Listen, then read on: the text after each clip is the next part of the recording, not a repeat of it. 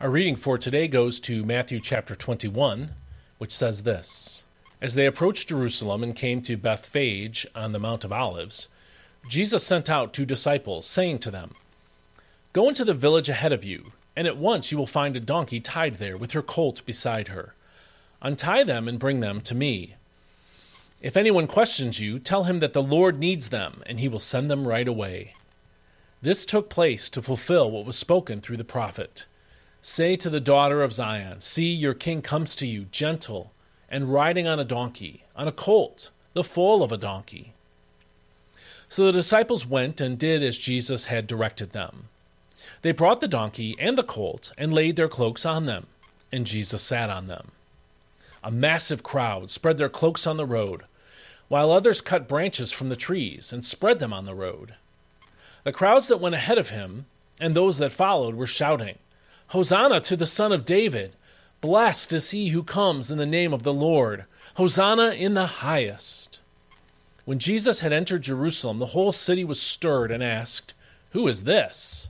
The crowds replied, "This is Jesus, the prophet from Nazareth in Galilee." Then Jesus entered the temple courts and drove out all who were buying and selling there. He overturned the tables of the money changers and the seats of those selling doves.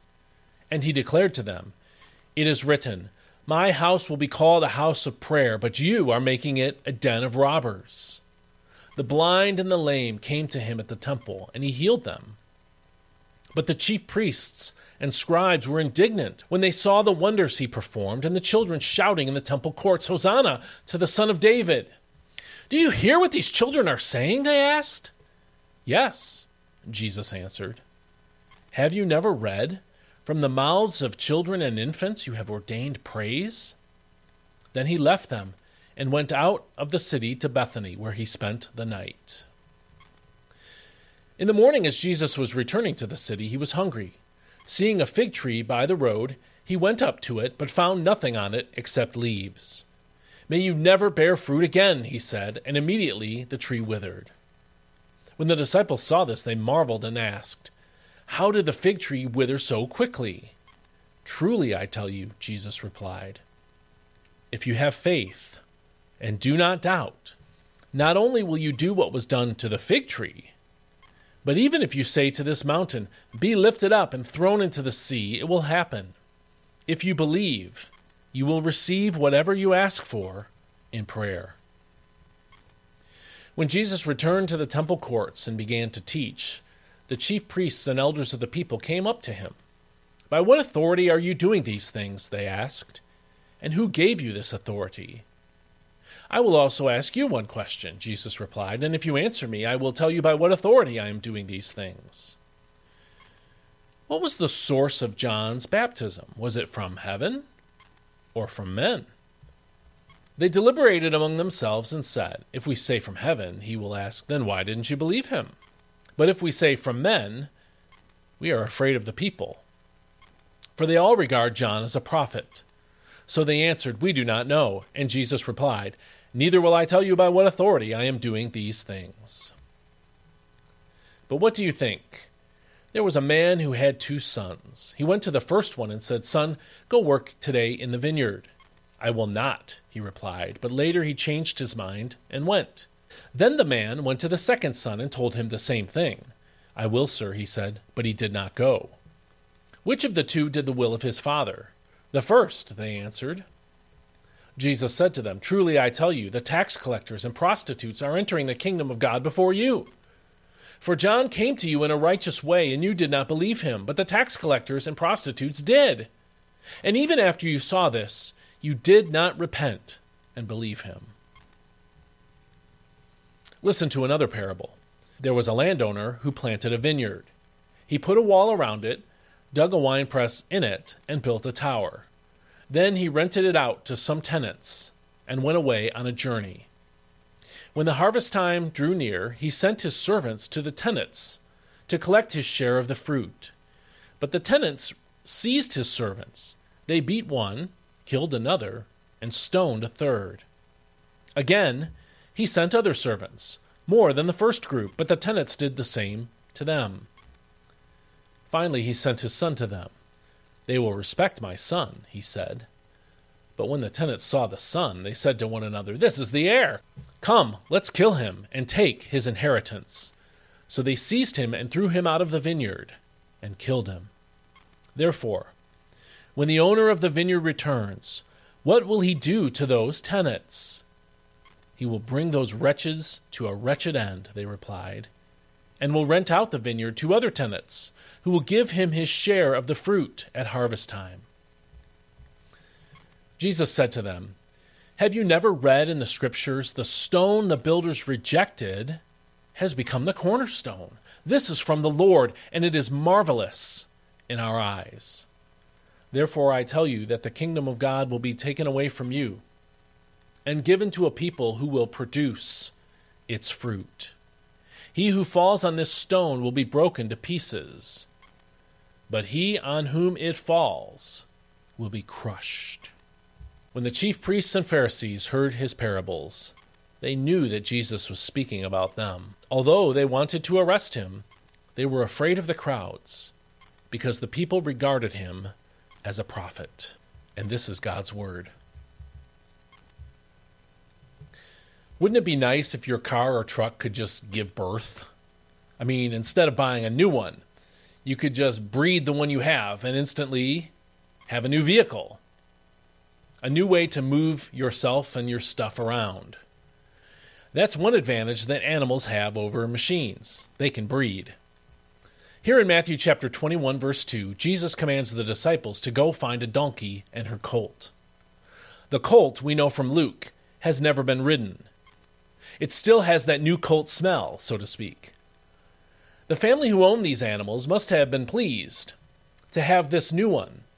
Maybe they had a teenager who was looking forward to riding the old one around without having to share it with mom and dad. Or maybe I just injected my own story into the biblical narrative a bit. Anyway, along came the disciples of Jesus. They saw the colt and donkey tied up just as Jesus said, back in verse 2, and if you compare that to verse 6. So they untied them, just as Jesus commanded them to. Again, compare verses 2 and 6. This was not a case of grand theft animal, however. In Jesus' world, it was acceptable for a rabbi or someone with authority to borrow resources from other people. Usually, though, a person would ask before borrowing somebody else's property. Jesus did not tell the disciples to ask. Instead, he told them to go untie and bring them to me, in verse 2. When the owner inevitably asked the disciples what they were doing, and we would see that if we were looking at the parallel passage in Luke 19, verses 33 and 34, Jesus had already instructed the disciples not to ask for the colt, but to tell the owner, "The Lord needs them," which we saw in verse 3. Some owners might have said, "Well then, shouldn't the Lord ask to borrow them?" But that was not the response in this case. Instead, Jesus said the owner would send them right away, according to verse 3. And so what Jesus did here was an act of lordship. Jesus Christ commanded his disciples to commandeer the colt so that he could use it to fulfill God's word, according to verses 4 and 5. We believe in, and the Bible teaches, the right of private property, the right of private ownership of property. The stuff that you own is yours. You have the right to use it, or lend it, or do whatever you want with it. But God is the ultimate owner of everything. And that means he owns what you own. Your home, your car, your money, and any other resources that you have ultimately belong to him. As followers of Jesus Christ, you and I should want the Lord to use whatever we have for his kingdom and for his glory. It is unlikely that the Lord or one of his disciples will show up and take your car. But think about this passage in terms of Matthew 25, verses 31 through 46. I'll quote a few verses of it here from the NIV for you. "Then the righteous will answer him, 'Lord, when did we see you hungry and feed you, or thirsty and give you something to drink? When did we see you a stranger and invite you in, or needing clothes and clothe you? When did we see you sick or in prison and go to visit you?" The king will reply, "Truly, I tell you, whatever you did for one of the least of these brothers and sisters of mine, you did for me." And again, that quote is from Matthew 25, verses 37 through 40. Lending or using your resources to help or refresh the Lord's servants is an act of service to the Lord himself. It is as if Jesus himself came to take your colt, and you willingly, gladly handed it over to him to help one of God's people. And when you and I volunteer to help somebody and generously lend or use what we have without expecting any return, Scripture says you will be blessed by the Father, according to Matthew 25, verse 34. How is the state of your heart when it comes to generosity? If you have a chance to help someone today, even if it's inconvenient or costly, think about this passage. The Lord has the right to take and use our stuff, so let's look for ways to be useful for Him to anyone who has a need that we can meet. And so I hope somebody will ask you for something today. And I hope you'll be able to put this passage into practice, that the Lord will call it to your mind and give you a chance to be generous. We'll see you next time. Hope you have a great day.